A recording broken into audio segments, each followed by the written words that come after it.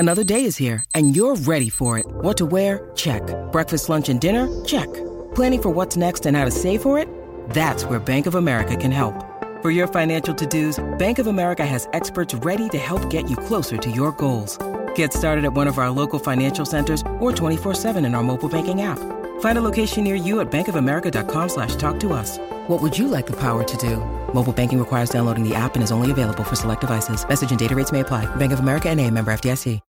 When you need mealtime inspiration, it's worth shopping Kroger, where you'll find over 30,000 mouth-watering choices that excite your inner foodie. And no matter what tasty choice you make, you'll enjoy our everyday low prices, plus extra ways to save, like digital coupons worth over $600 each week. You can also save up to $1 off per gallon at the pump with fuel points. More savings and more inspiring flavors make shopping Kroger worth it every time. Kroger, fresh for everyone. Fuel restrictions apply.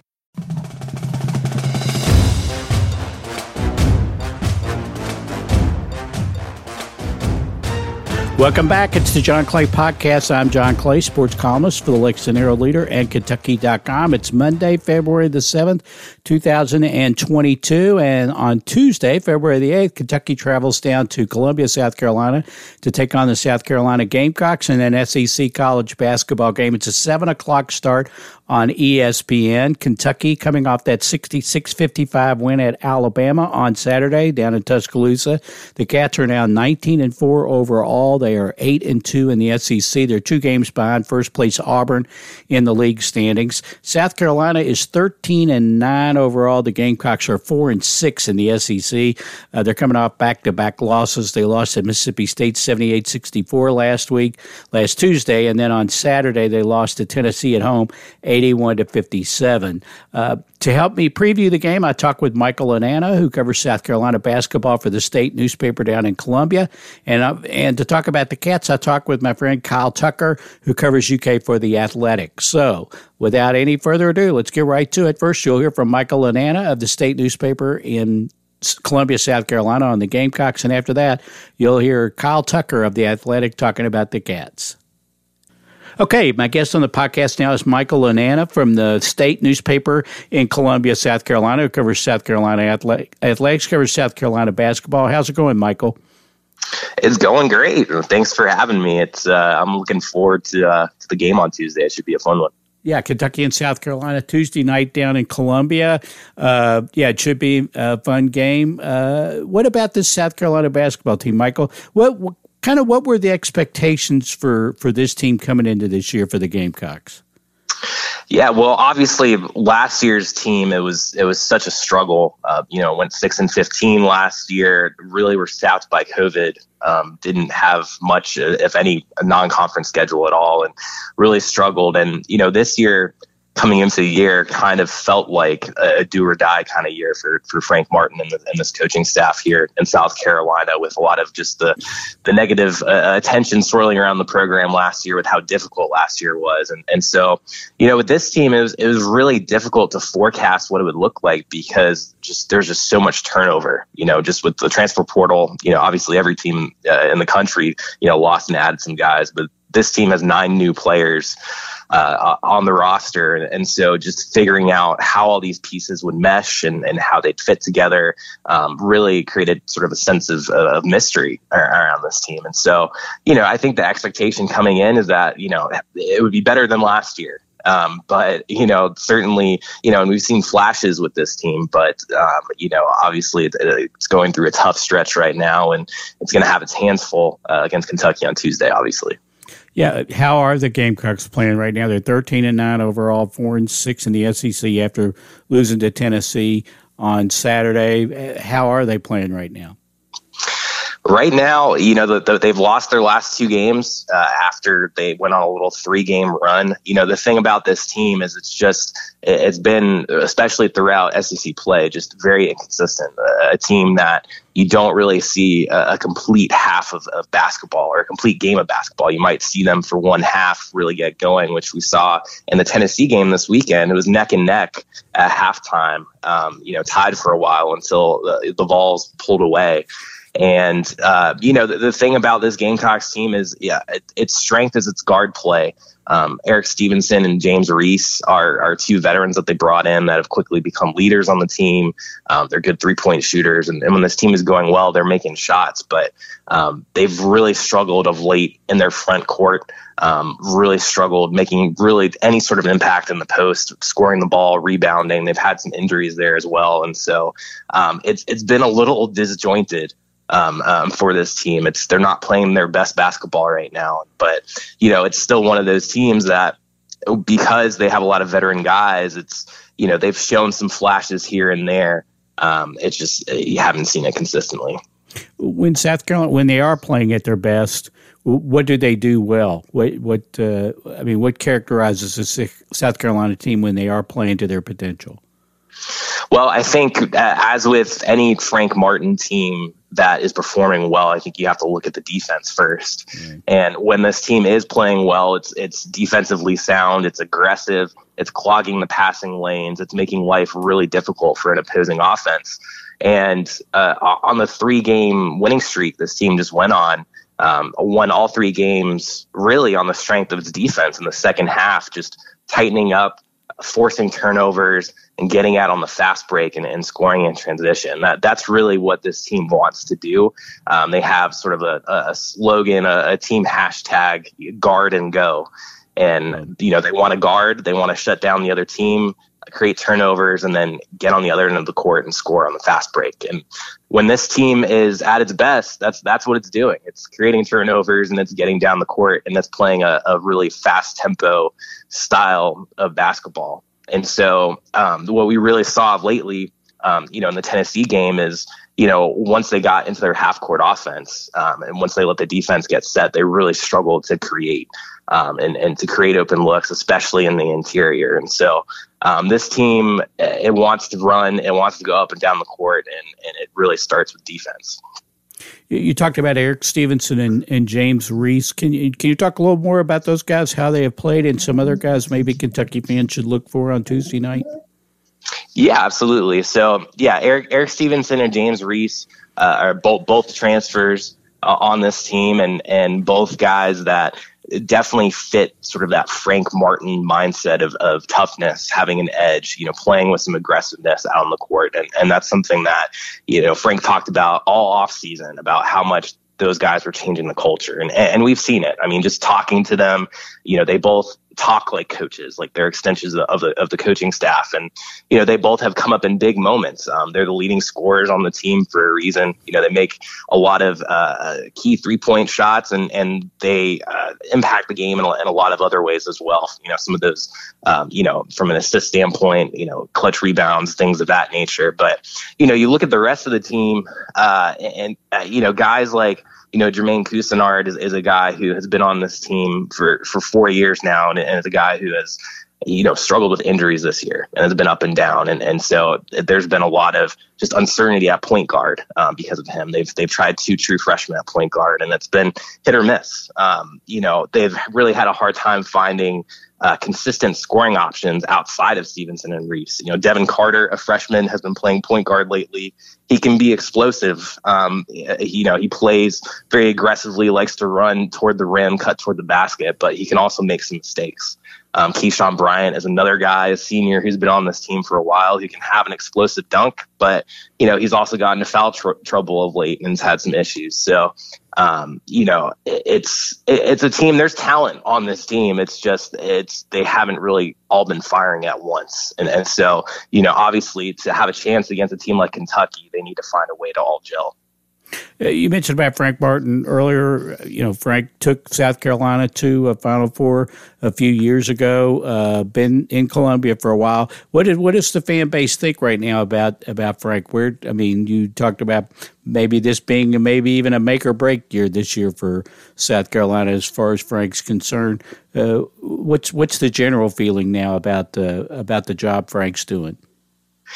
Yeah, well, I got to tell you, based on the emails and tweets I get, there aren't warm feelings right now from the Gamecocks fan base, but that shouldn't come as much of a surprise with just how the Gamecocks fan base is wired.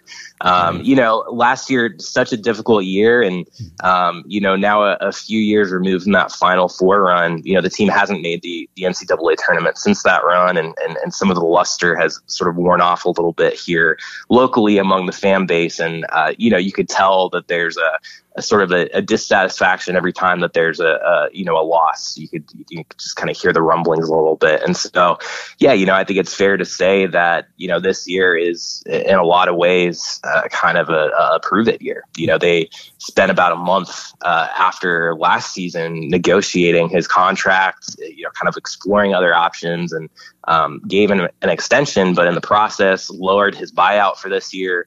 And in the 2 years that they extended him for, didn't have a buyout at all. So that, that says something about, what they think of him moving forward. No raise in that extension either. So, certainly there's a sense that, he could be coaching for his job, if they don't make the postseason this year, whether it's NIT or whatever it might be. Certainly it's not looking great for the NCAA tournament right now with this team. But it's a team that's really just in flux, that's in transition, that's, it mentioned all the new pieces, the 9 new players, just really just kind of a patchwork team right now that has shown some things, has some big wins. The win against Texas A&M was, on the road was a really nice win. Beating Florida State was nice. They had some nice non-conference wins, but it's just again, just not consistently putting it all together, and they're running out of time to do that. What about, we were kind of talking a little bit before we started recording, South Carolina's an interesting situation from the standpoint that their women's team is so successful. Dawn Staley's done such a great job there. They're at the top of the rankings, year after year here lately. Does that help or hurt the men's team? Do fans on the side, well, we're doing it in women's basketball, how come we're not doing it in men's basketball? Yeah, I think it might hurt to a degree the men's team, just because it's really easy. They play in the same arena. It's very easy to just say, hey, look at what Dawn Staley is doing with the women here. Why can't we do that with the men? I think that's a question that you could hear a lot from the casual fan, and of course the women's game, the men's game, and the environment and the competitive structure and the parity is all very different. And right. It's a lot more difficult to, sort of make that climb, right. In the men's game. But, it's not necessarily, the apples to orange comparison. But, I think certainly because of that success, that they've seen. And I think also too, in some ways, with the football team with Shane Beamer, coming in and sort of, he's sort of the beloved figure right now, after winning the Mayo Bowl, going 7-6 and exceeding expectations. And I think just overall, there's kind of a hunger for something new, just are kind of around this program with this fan base. And so, we'll see what happens. This is really a critical stretch, for the South Carolina team, and really for Martin and his staff too. Yeah, as you mentioned, they have Kentucky on Tuesday, then they go to Georgia and they go to Ole Miss after that. Some games, even though they're on the road, those are winnable games, I would think. What about on Tuesday night, though? I know South Carolina fans always get jacked up when Kentucky comes to town. What does South Carolina have to do, you think, on Tuesday to pull off the upset and knock off Kentucky? Yeah, well, I think it's really going to start with the front court, because they really haven't gotten production there at all in these last few games. Frank Martin said point blank after their loss to Tennessee that it's flat out embarrassing what we're getting from our big men, and I'm not sure what to do. It's that they're getting more rebounds out of their guards. They're not able to finish near the rim, and a lot of point blank layups that they're missing. And so, I think it really starts in the inside. It starts with Wildens Levesque, who has struggled mightily in SEC play after, it seemed like he was coming on strong as their starting center. Had 5 straight games at double-digit points to close out non-conference play. And his last game played more than 20 minutes, had 0 points, and just really was a non-factor. And so they need him to get going. They need Taquan Woodley, a freshman who's missed the past couple games, the birth of his daughter. They need him back to make an impact in the front court. And, as we said earlier, they need to make some defensive stops. This team really lives by that guard and go mindset of try to get those turnovers, race down the court, try to score in transition. And so, the only way this team is going to shut down this team is to be physical inside, make stops, and then try to score in transition. And, hope that guys like Eric Stevenson, James Reese, and some of those veterans and clutch shooters can make big time shots. But obviously it's easier said than done. And, but that's sort of the perfect scenario for this team if everything goes right. Well, Kentucky's had their trouble before going to play in Columbia.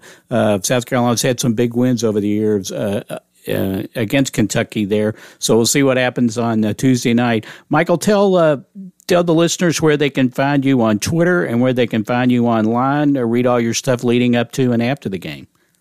Yeah, absolutely. You can find me on Twitter at mlanana. That's MLANANNA. It's kind of like banana, but a little different. And you can find my articles on GoGamecocks.com or just go on thestate.com. I'm primarily focused on the men's basketball team, but do football coverage, baseball coverage as well, and specialize in feature writing stories as well. So, thanks for having me. I'm looking forward to the game and seeing what the Gamecocks can do out there. Well, they do a great job there at the State. Another fine McClatchy paper covering all of South Carolina athletics. And as you said, there's a lot going on with South Carolina athletics right now with women's basketball and the job that Shane Beamer did in football this year. A lot of excitement, and I'm sure the fans will be fired up Tuesday when Kentucky comes to town. Michael, thank you so much for being on the podcast. We really appreciate it. Thanks for having me. Okay, I want to bring into the podcast my friend Kyle Tucker, who writes for The Athletic, covers UK sports, primarily UK basketball for The Athletic. How's it going, Kyle? Good, man. How are you? I am great. Kentucky coming off the win over Alabama, 66-55 Saturday down in Tuscaloosa. They got South Carolina on Tuesday in Columbia. Kyle, we've kind of talked about this before at UK games. This looks to me like, I think you agree, this is a team that could go to the Final Four and win the whole thing, don't you think?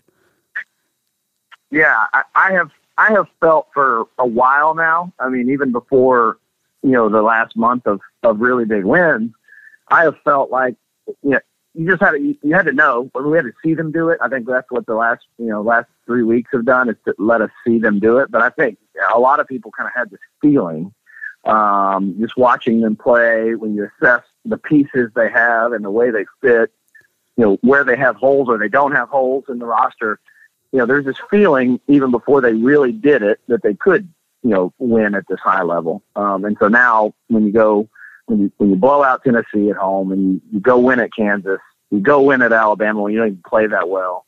And frankly, the more evidence we get, the more I'm inclined to believe pretty sincerely that if they don't have the tie injury and even a little bit of the issues with Severe at Auburn, they win that game.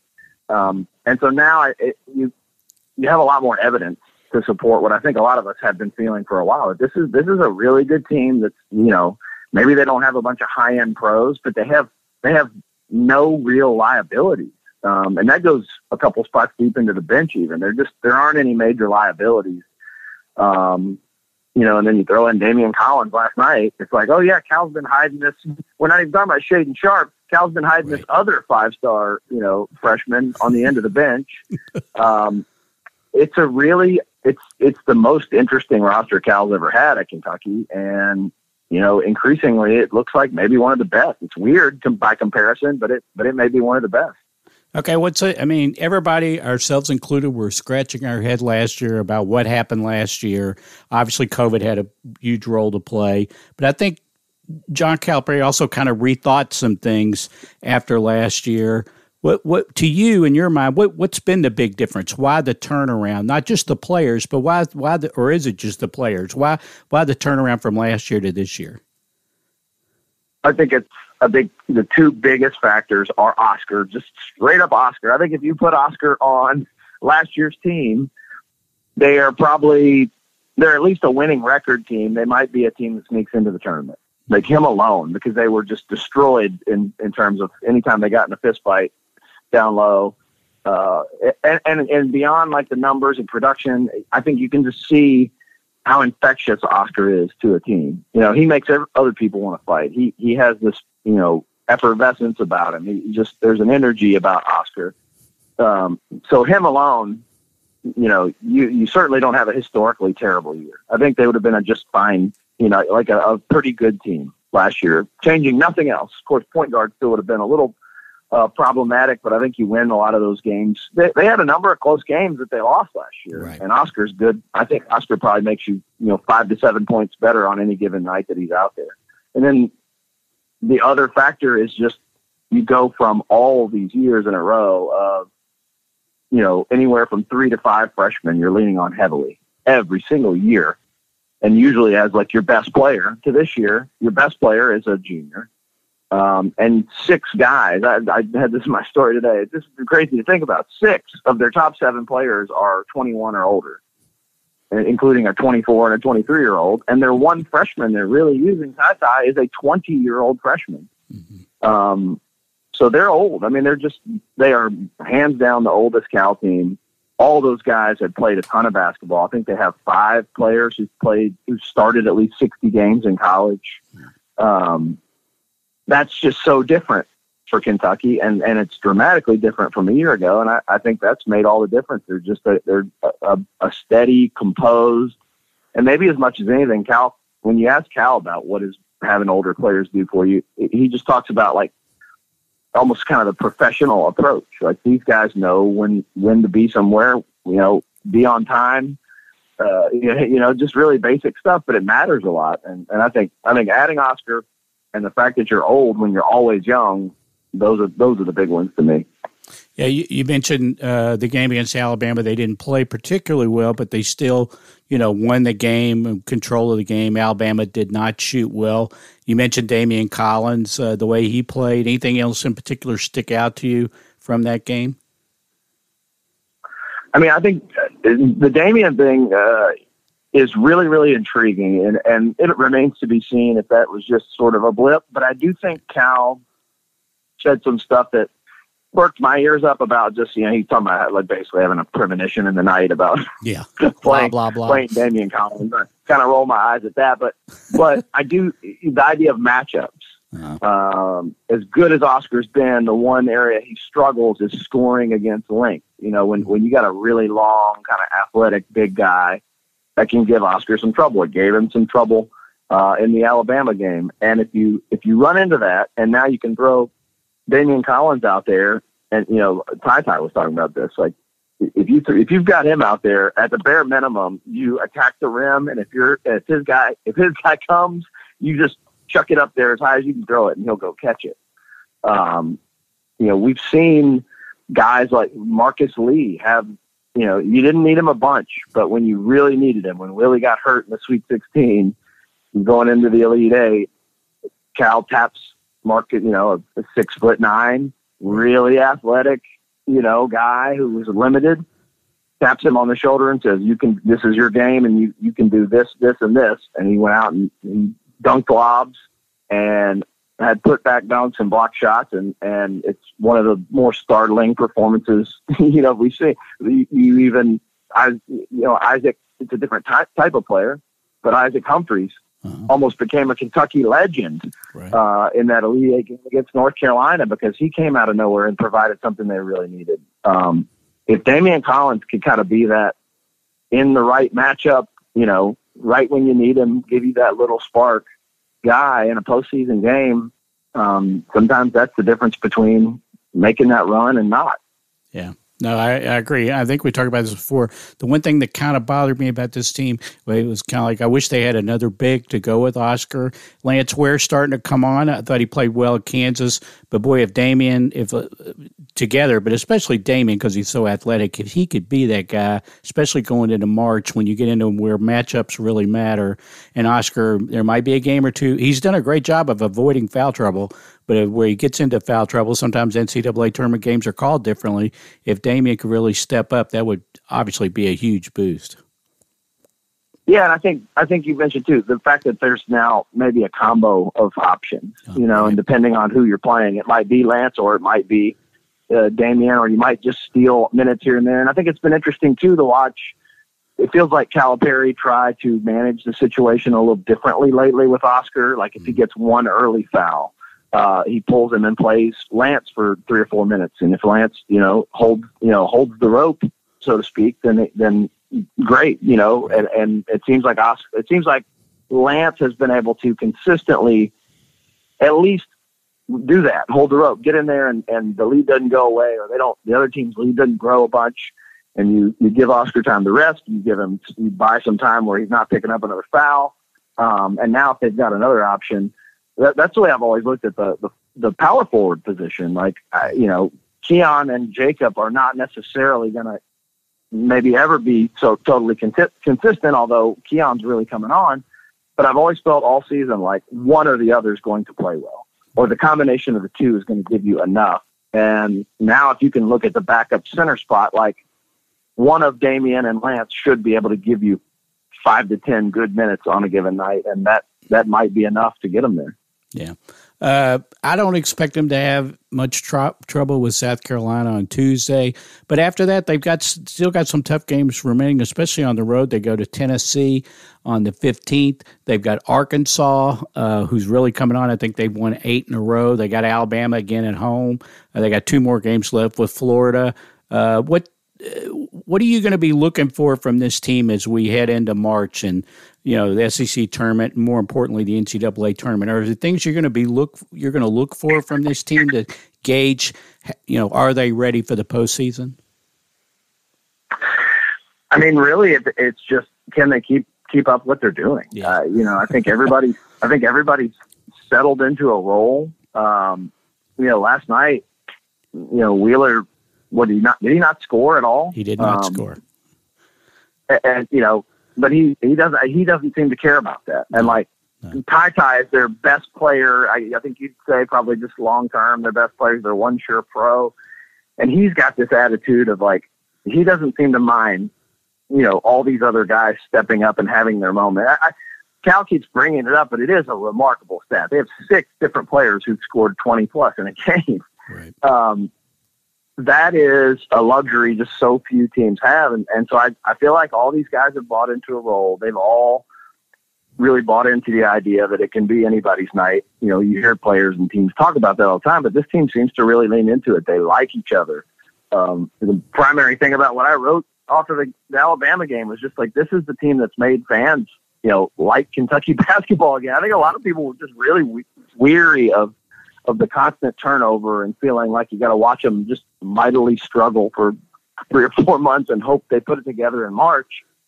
I think with barring, if you remove Ty and Severe's various injuries at LSU and Auburn, this team put it together in early December, mid-December. Since Notre Dame, if you go to Bart Torvik, one of the Ken Pom type stat forward site, advanced metrics site, you can do windows of time on the advanced metrics. And since the loss at Notre Dame, Kentucky is number 2 in the country in terms of all the efficiency metrics behind Gonzaga.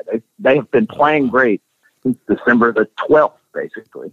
And that's not peaking, but that's clicking so much earlier than a typical Cal team has lately, with the exclusion of 2012 when they won the national title, and 2015 when they got to the Final Four undefeated, and so I don't know that I'm looking for anything new other than to kind of monitor this, Lance and Damian situation. But I think they just got to keep doing what they're doing. We haven't even brought up Shaedon Sharpe, so I think that's probably a good sign that they've played really well lately. Well, since you did bring up Shaedon Sharpe, what do you think the odds are now that Cal puts him in there at some point? Yeah, I don't think he plays. No, I think that was the preferred plan by everybody involved from the start. I think if some things had gone differently, had Ty broken his ankle when he landed at Auburn, we see Shaedon Sharpe. Had they lost to, Auburn Kansas and Alabama in a row on the road, and they got like 1 or 2 good wins, and they're wobbling, and their offense wasn't potentially lethal. Yeah. As it is, then maybe we see Shaedon Sharpe, but I don't see a lot of advantage. And I know people, if they do anything other than win the national title, then that's going to be the card people play on Cal. That like you sat there with that guy on the end of the bench and didn't play him, and we didn't win at all. But I just don't think I see the value in it. And I think even his mentor has told me, and he's told Ben that, like, if he plays, there's a chance he plays. There's a good chance, because he's a good player, that he plays well enough that you go, well, he didn't do anything to diminish his pro stock. He should just go pro. Right. And leaves. I think it's more likely actually that he plays next season if he doesn't play this season.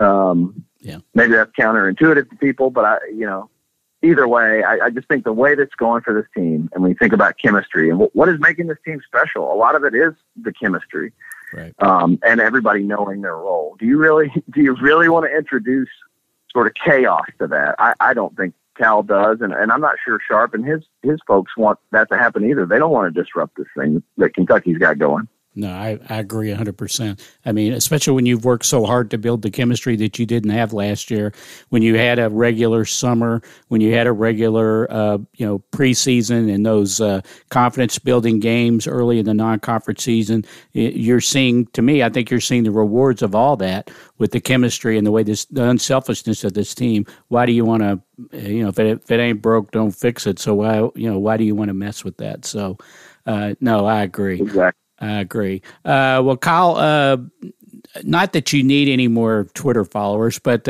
tell the listeners where they can follow you on Twitter and, of course, online at The Athletic, and also direct them to 1 or 2 things you've published or maybe something that you've got coming up that you want them to be on the lookout for. Well, they can follow me on Twitter at Kyle Tucker _ATH, and I don't tweet very often. Yeah, no. so no reason. He's really shy on Twitter. You have to look really hard to find his tweets.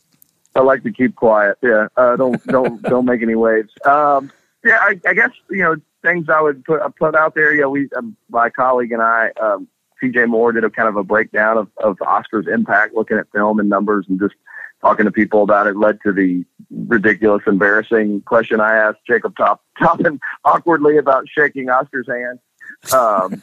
But I think it is a good kind of examination of his impact. We were kind of mentioning that earlier. I just think Oscar has totally transformed them, even just by himself. And going back a little further, Kellen Grady, story I wrote on Kellen Grady and his family. Kellen's a really likable guy. This is a very likable team.